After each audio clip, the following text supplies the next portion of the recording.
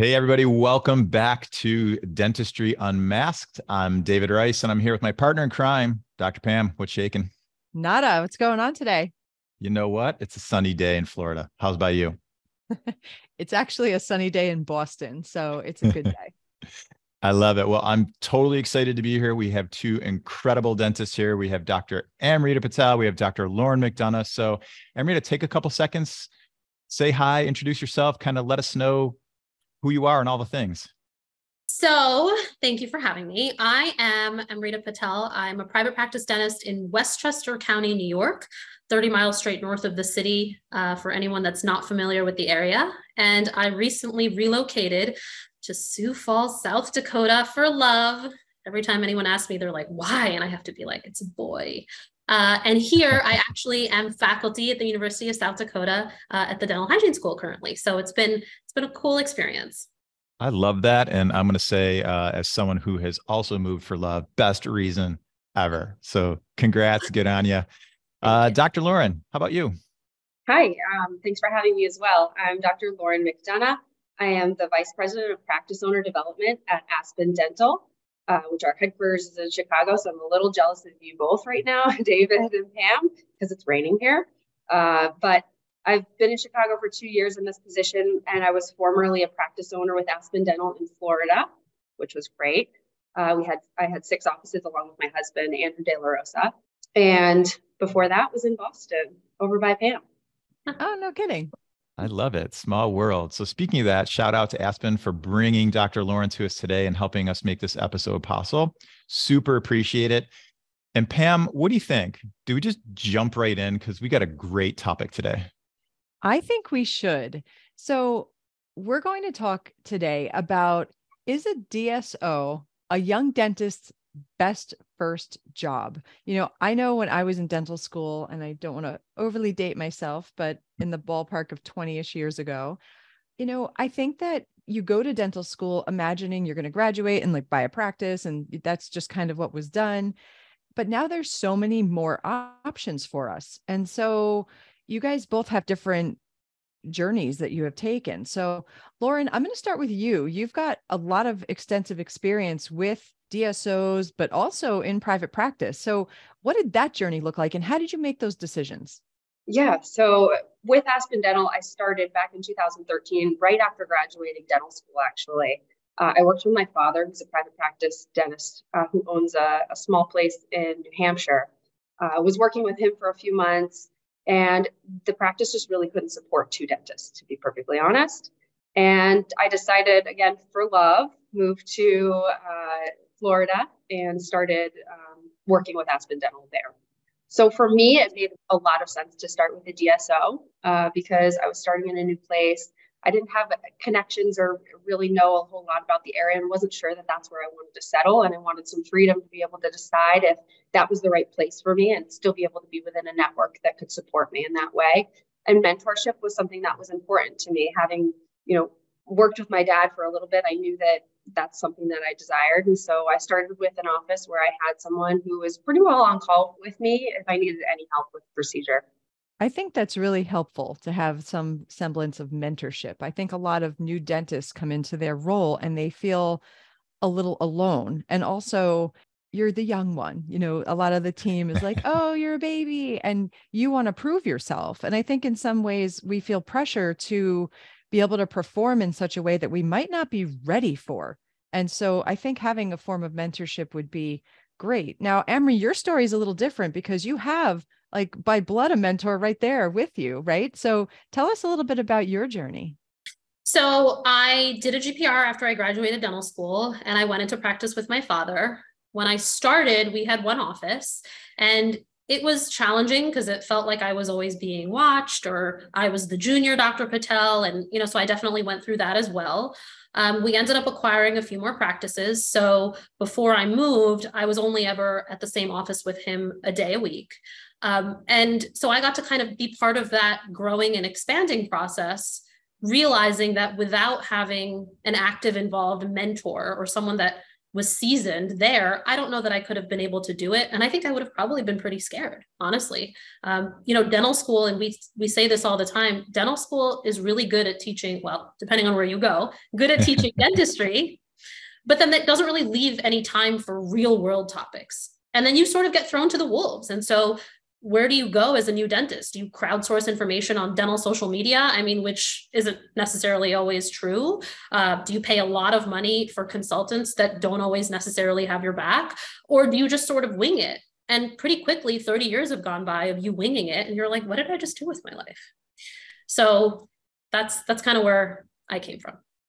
If you summed up the tale of 99% of dentists, that's it. Yeah. You wake up 10, 20, 30 years later and think, where did it go? What just happened?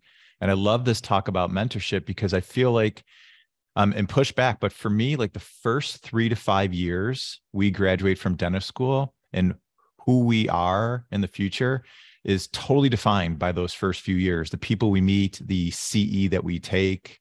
I don't know, Pam, was that your experience too?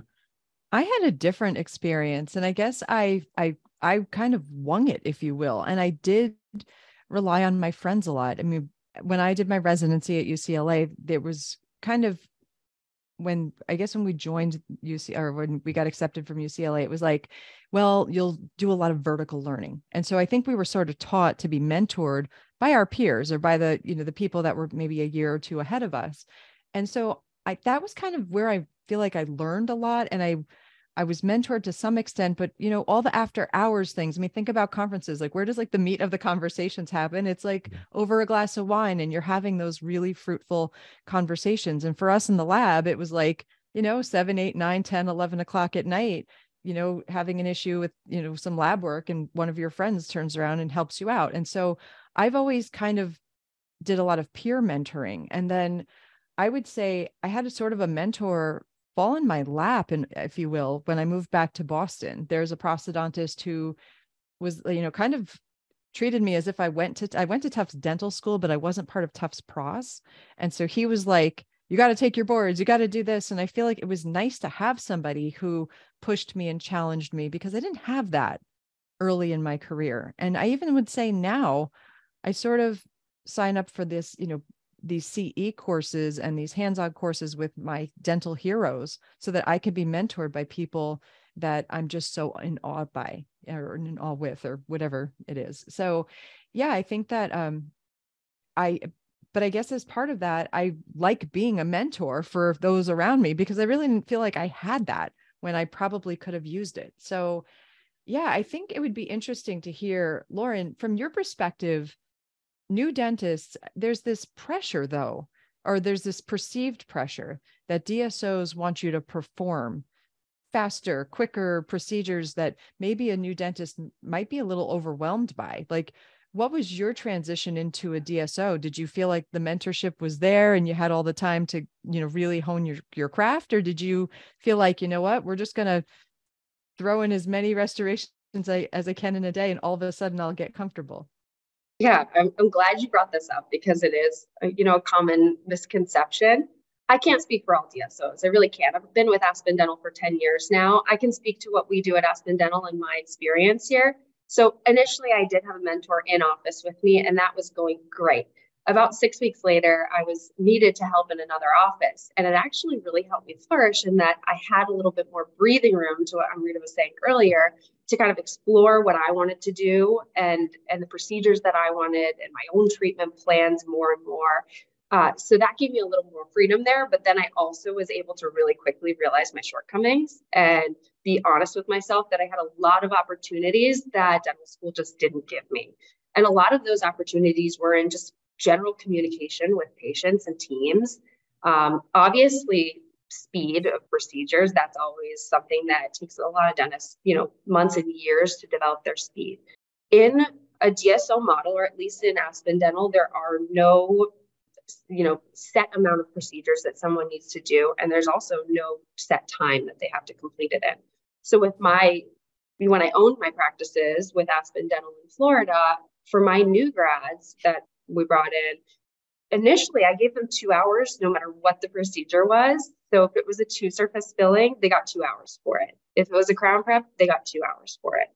And what we did there was we slowly, tracked how they were performing. And if they wanted to improve their times and lower them, that was up to them based on what they felt comfortable with. Now, with that additional time, because, it really probably doesn't take 2 hours to complete a 2-surface filling coming out of dental school. But the additional time they were able to watch me or come into other procedures with me or go into new patient exams and watch how I treatment plan. So it was very interactive for the first few months. And really, it was driven by the new grad themselves and not the owner of the office or the mentor in the office. Sounds like a great model. Now, David, I got to ask you, I mean, you do a lot of mentoring with young dentists. And so what is your best advice for getting that experience? Do you think shadowing a dentist is a great way? Like, how do you go about this? I think there's a number of ways, and a combination of them seems to help people the most. Lauren, you brought up a really good point that I'm going to piggyback on. And that was the young dentist's ability to sort of self-assess.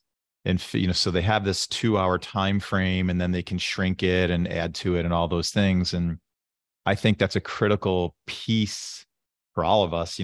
30 years in, my ability to self-assess and to still know what I don't know so I can keep learning is important. But I think it's for young dentists, that's really difficult to do, to know what you don't know. So I love, Lauren, that you brought that up, and you have a window of time for that. I think time is definitely a big factor for mentorship, whether it's during the day and having a buddy to do that with, or it's with continuing education. I think that's really, really important. And Pam, you brought up one too, when you're at UCLA, your days of, we learn a lot from each other. And if you think, God, if I think about my dental school experience, like you just like totally flipped the switch, like who can go back to like D2 and it's, midnight on a Friday, and like the normal people are out doing things and we're in some sort of preclinical sim lab, depending on when we graduated. And we learned a ton from each other. So I think learning from our peers is important. Learning from more seasoned pros is important. I'm going to add to that, learning from top 2%ers is really important, because I think the nuances of these people that we all aspire to be when we grow up, like it's those little things that make the biggest differences. And I'm a huge fan of hands-on learning and mentorship. It's tough to sit in a seminar and glean things and bring them back and feel that you can do it, and maybe also have the confidence. But when you have this hands-on component with people over your shoulder who are true experts in any particular area, that to me is incredible mentorship. So Lauren, it sounds like you're able to have that for yourself and provide that. I'm curious, Amrita, like in your experience, because we talk about private practice and mentorship, but does it really happen? Yeah, it's a good question. It has to be very intentional, like everything else. Yeah. Quite honestly, I don't know that if I gave every one of my new associates 2 hours to do any procedure, if that would make sense in our model. Having them finish the procedure in an hour and then come assist me or help me with treatment planning, they have to obviously make a living. I have to keep things running, right? And so having that luxury and also building time in to discuss cases or to review procedures sometimes gets really challenging. So it has to be intentional. And I think, if you're scheduling in such a way that you can do it, whether it's giving longer time than someone needs or making blocks in the schedule for reviews, I think if you think that you're just going to sort of go into an office and they offer mentorship without any sort of defined plan, then you're probably not going to get what you are looking for. I said it earlier, but I think it's relevant to say it again. There's a lot that dental school doesn't teach. There's a lot that hygiene school doesn't teach. And I'm seeing that now because I'm hygiene faculty. And so when you go out into the world, you have a clinical skill set, but do you really have that real world skill set yet? And again, unless it's intentional, unless it's built into the sort of fabric of the place that you practice, no matter where it is, it's not going to happen. And I say that as someone that tried to do it like the winging it way. Pam and David, you guys both speak nationally. You don't wing it. You have some sort of idea of what you're going to say, right? And even if you've given a presentation 1 million times, you have a framework there and you're really good at what you do. So that has to be kind of the way that you offer mentorship opportunities, especially in private practice, where sometimes every minute matters. You also mentioned something earlier that you did a GPR. Mm-hmm. What would you say, and what's really cool about actually all three of you mentoring young dentists, what's your take on the trajectory of how a young dentist feels comfortable once they get into real life procedures coming right out of dental school versus a 1-year AGD or GPR type residency? Yeah. So a couple of things. First of all, there's some states around the country that you have to do at least some postgraduate training to get licensed in. New York is one of them. The next thing I'll say is obviously the landscape of dental education is different in 2023 than it was in 2011, in that a lot of requirements have changed because of COVID. The DLOSCI is a thing now where it's not a patient-based exam, it's a mannequin-based exam.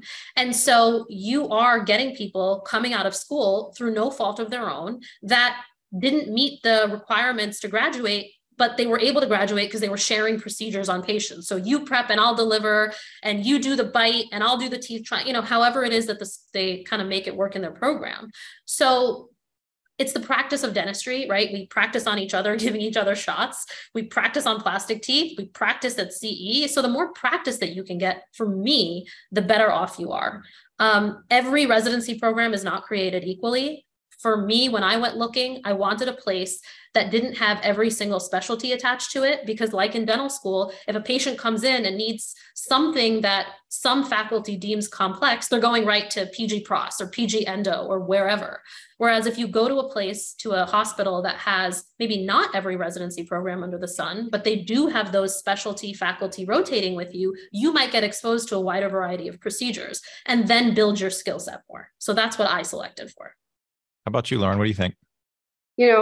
I did not do a GPR. I went right into practice, as I said, but having trained many doctors coming out of GPR and coming out of dental school, I've seen that those coming out of GPR do not seem that much more ready for real world, to be honest, than the ones coming out of dental school. They have 1 year under their belt, but typically what I'm seeing is in the first week of working with me, they're getting more bridge preps or crown preps, fillings, exposure to dentures, and, removable pros in general than they've gotten over the course of 1 year in their GPR. And that's not to say anything negative about a GPR. I think GPRs are wonderful, and I think they're an excellent, place to start your career.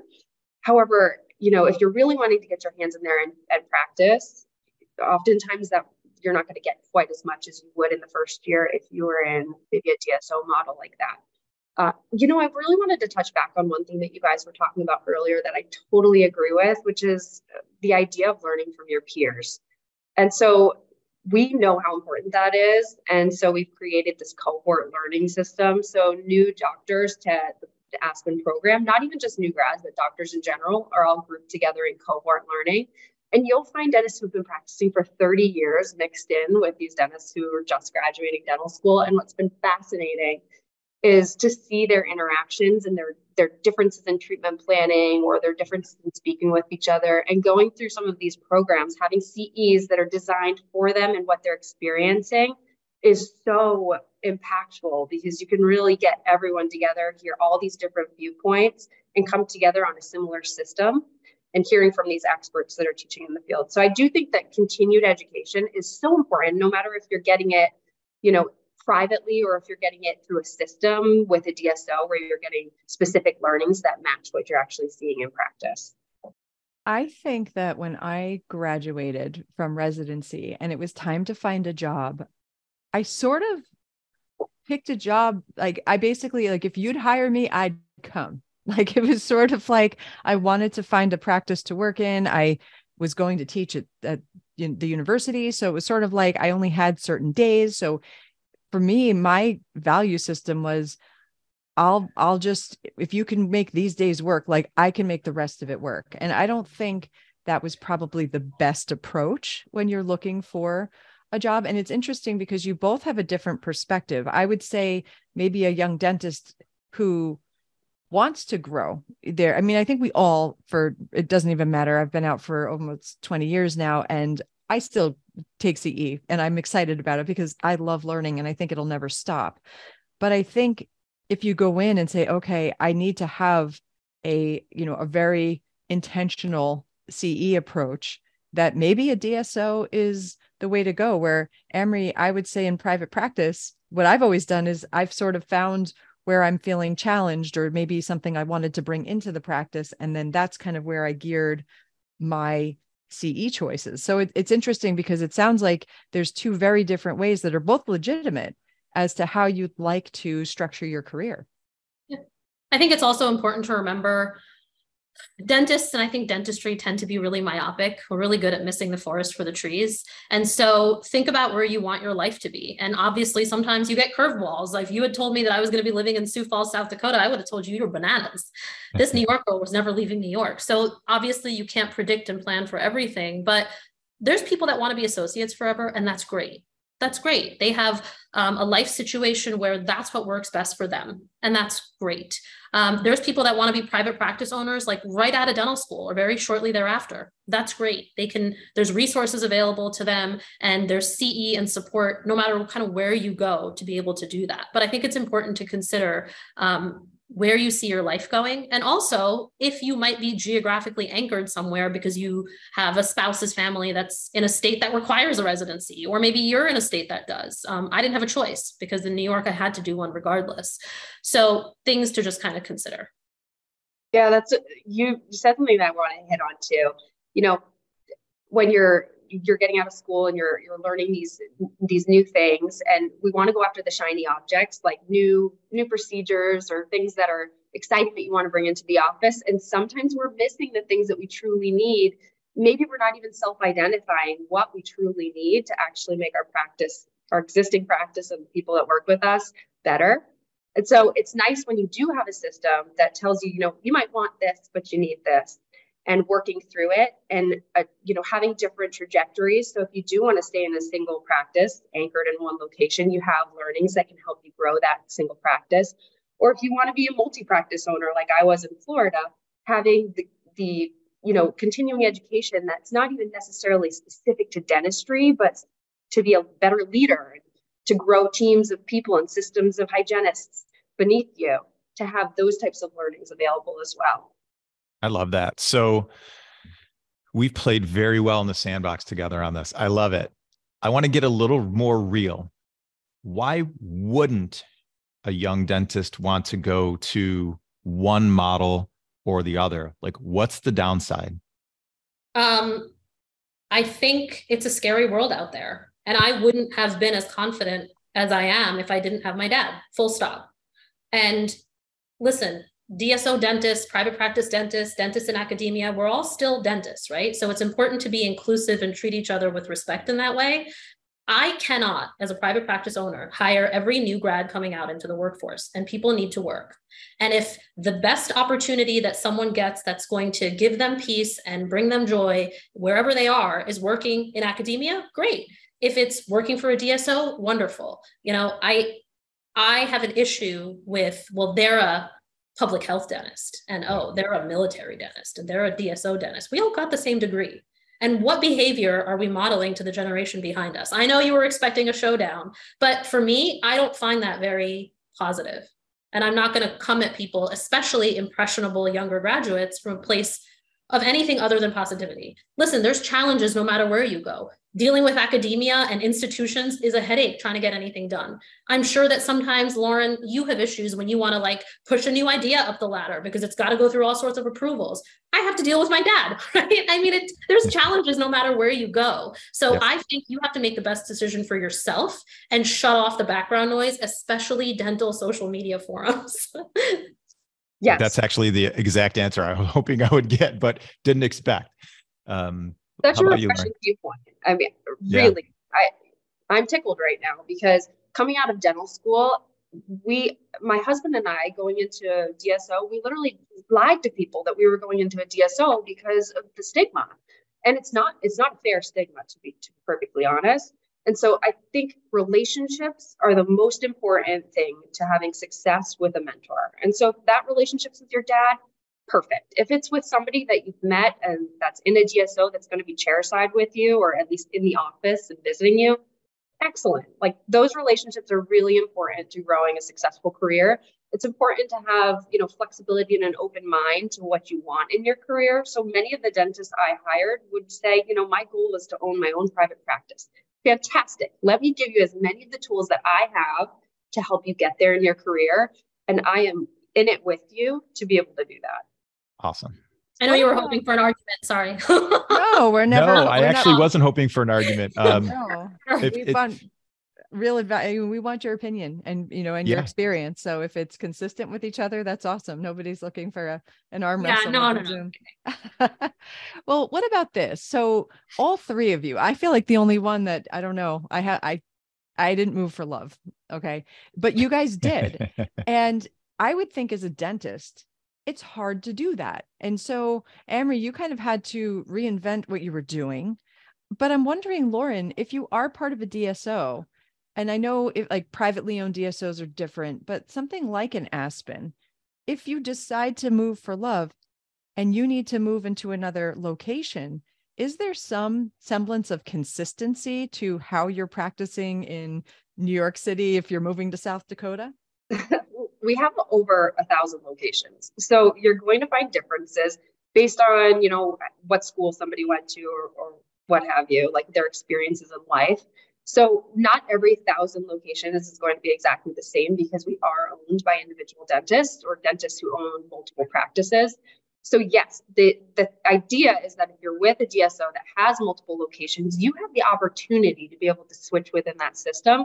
All you have to do is raise your hand and say that that's what you're going to do. And so we see people time and time again moving from North Carolina to Florida or what have you, and they're able to make a relationship with the doctor, the owner in the new location. And then essentially you have to get hired on just like you were hired in the first place. It's not as easy as just like, I want to move, that's your spot.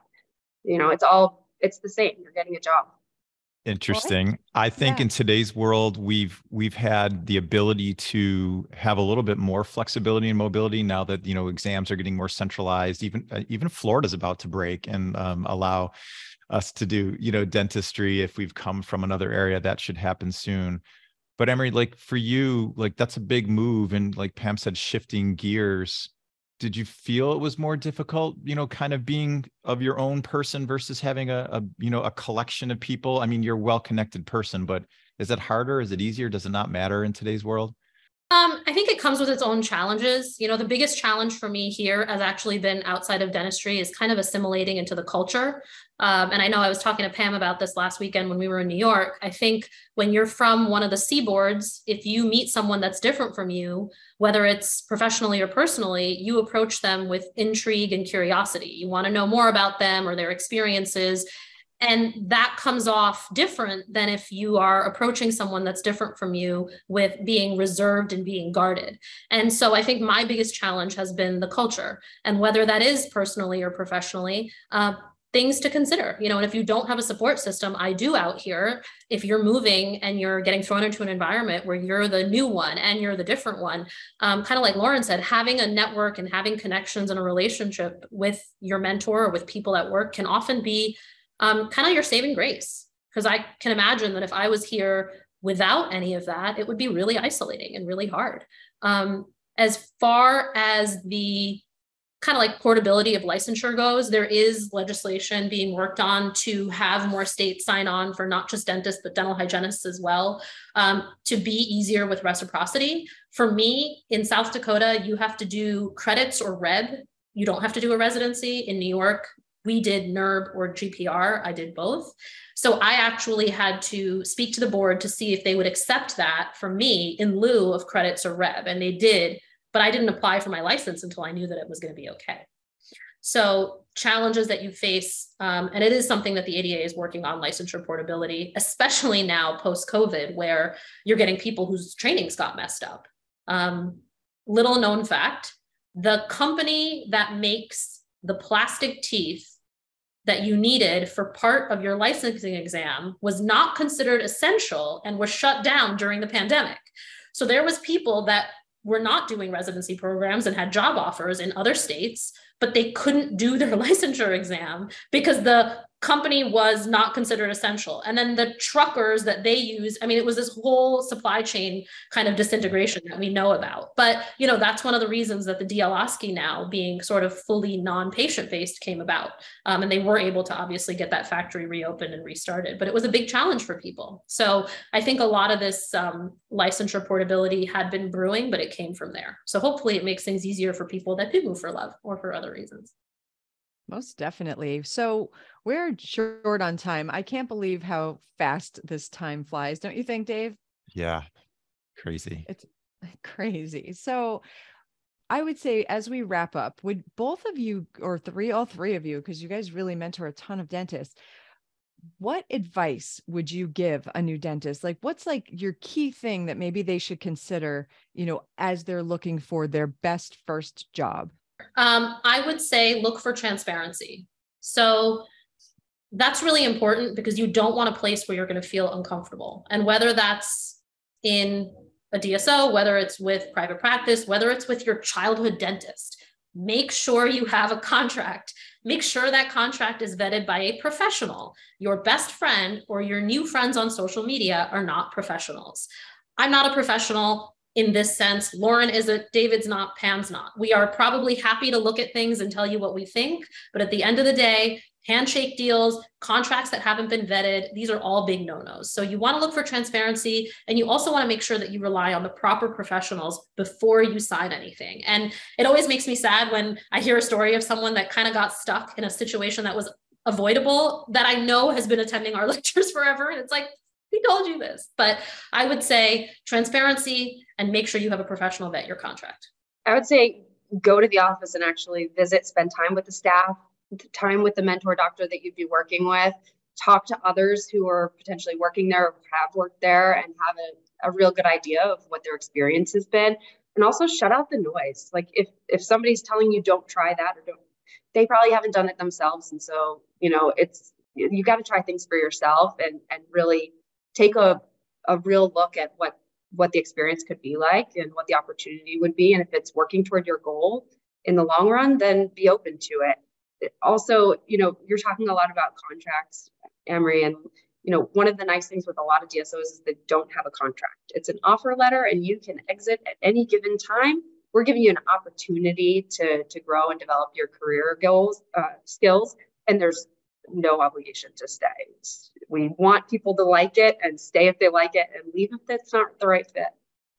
I love it. I would add, I think what all of us have said at some point different today is, you know yourself. Know yourself and who you are and what your goals are. Stay true to you. At the end of the day, you're the only person you need to answer to. And maybe that loved one that you move to another area is also helpful. And then also don't be afraid to make a mistake and evolve. The beautiful part about dentistry is we have so many pathways to happiness and success that if you choose a direction and it turns out to not be the best direction for you, it's okay to make a change. No one's going to judge you. And if they do, shame on them, not you. That's a reflection on them, not you. So Pam, take us home. All right. Well, as we wrap up, you guys, how can people find you, follow you, reach you? Because I know they're going to ask you some questions. I am fairly incognito, but my email is drlmcdonough, McDonough, @aspendental.com. You can find me potentially on Instagram as dr_Lauren McDonough. How about you, Emery? Yeah, Instagram DMs are probably the easiest way. Amrita Patel or @the Dr. Amri. So THEDRAMRI. I'm on LinkedIn and Facebook too, but any questions are probably the easiest way to get to me is there. Perfect. Well, thank you guys so much for your advice and your insights and, you know, being real and telling us your stories, because I know sometimes that's vulnerable and hard. And I know sometimes dentists don't feel comfortable sharing that. So thank you and kudos to both of you. I wish you all the best. And I look forward to seeing you guys in person again. So ciao. Bye, everyone. Thank you. Thanks. Cheers. Thank you, everyone, for watching or listening to the show this week. And thanks to our guests and sponsors on this episode. Please check out our social media at Dr. Pamela_Maragliano and at Dental Economics Official. Or you can check me out at Ignite DDS or at Dr. David Rice. And go to dentaleconomics.com to receive dental economics. You can choose to receive DE in print or digitally, and you can also get the details of our Principles of Practice Management conference on our website. If you have topics or guests or anything you'd like to talk about on the show, send us an email to dentistryunmaskpodcast@gmail.com, and we will do our very best to make it happen. Thanks again, and we'll see you next week.